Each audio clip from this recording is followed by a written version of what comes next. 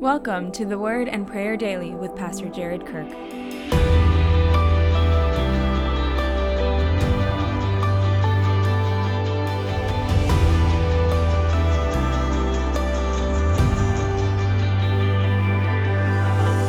Colossians 3, 5-8.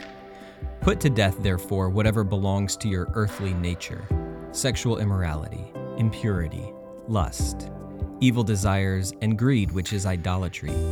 Because of these, the wrath of God is coming.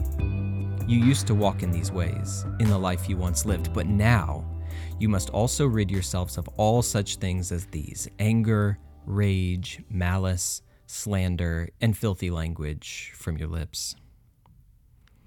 I grew up down in the humidity of South Florida. Sometimes you'd step out your front door and feel like you needed gills to breathe. And in the summertime, my dad in the backyard of our house would keep a garden. And he had his South Florida uniform on. This was in the early 80s. So he was wearing white New Balance tennis shoes, white cruise socks, kind of short shorts. If you saw the pictures, it'd be a little embarrassing. And a Corona tank top. That was just Dad's uniform. And so I'd be out there in the backyard with him as he was working on it. And one of my first memories of my whole life is that as I'm playing, I'm doing kid stuff, not paying attention, a snake comes out of the garden and I flip. I am screaming. We had one of those fences where it had 3 bars across, and I jumped up onto that second bar as fast as I could to get my feet off. And I'm watching my dad. He's been digging in the garden.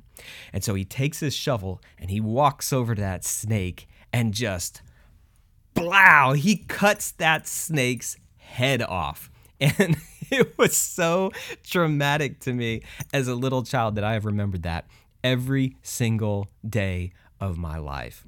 But you know what? What I love about that is when you find a snake in the garden, cut its head off, man, kill it. When Adam encountered a snake in the garden, he shouldn't have just let his wife have a conversation with it. He should have killed it. And when we discover sin in our lives, we're not supposed to play around with it. We're not supposed to flirt with it. We're not supposed to ask it, how's life going for you? How's the weather? No, we're supposed to kill it. Verse 5 in Colossians says, put to death whatever belongs to your earthly nature. And then it goes through a list. Sexual immorality. In the Bible, that's any sexual activity that's happening outside the bounds of marriage. Impurity, lust, evil desires, and greed, which is idolatry. Now that's really interesting, isn't it? Because he's talking about sexual immorality and generally sexual sins, and then just throws greed in there like a bomb. And he says that's idolatry. Why? Because you can't serve both God and money. And so if greed is a part of your life, you're making a god out of money. And so we've got to kill those things in our life. He says, because of these, the wrath of God is coming. And so we see biblically that the God of the Bible is a God of love and a God of wrath. And both of those things are just there. We don't practice cafeteria Christianity where you just pick what you want out of the line. It's not a buffet. We take all the Word of God and understand that the wrath of God actually comes because of His love. God cares about His kids. And so when you hurt His kids, when you treat them with immorality, when you treat them with lust, when you're greedy and take advantage of them, of course that makes God angry. Listen, I'm just an earthly father, but if you treated my kids that way, I'd be angry too. And then he goes on, you must also rid yourselves of things like anger and rage, malice, slander, and filthy language from your lips.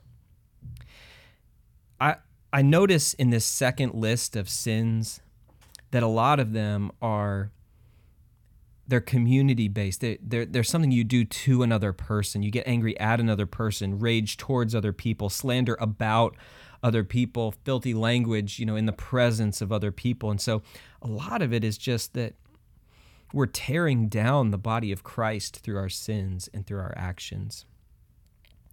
And so as we think about these lists and think less about the other people in our lives and a little bit more about what's going on in our own hearts, today's a simple prayer, especially for anyone who's been following Jesus for a little while.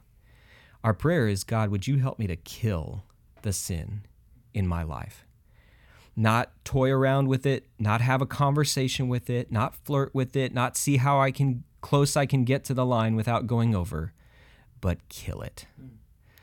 God, help us kill our sin. Let's take a minute and pray about that right now.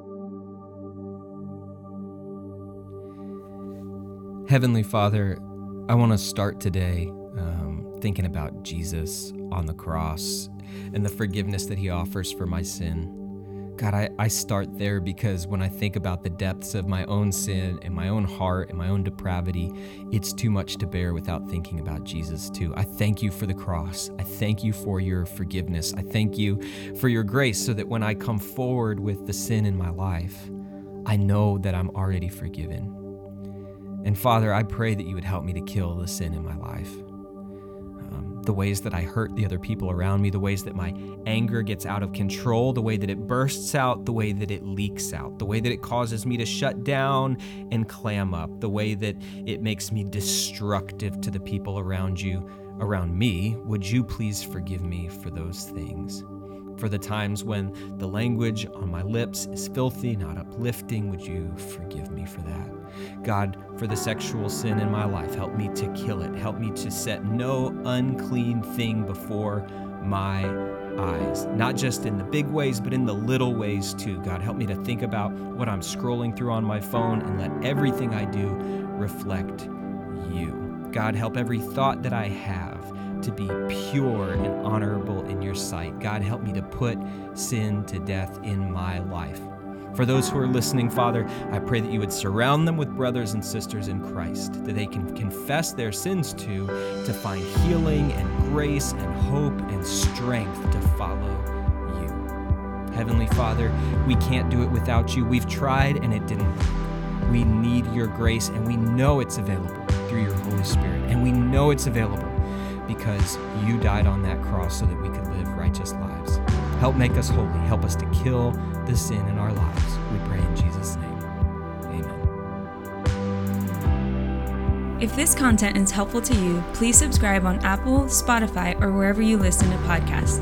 To help get the word to even more people, please leave a review and a 5-star rating. God bless and have an amazing day.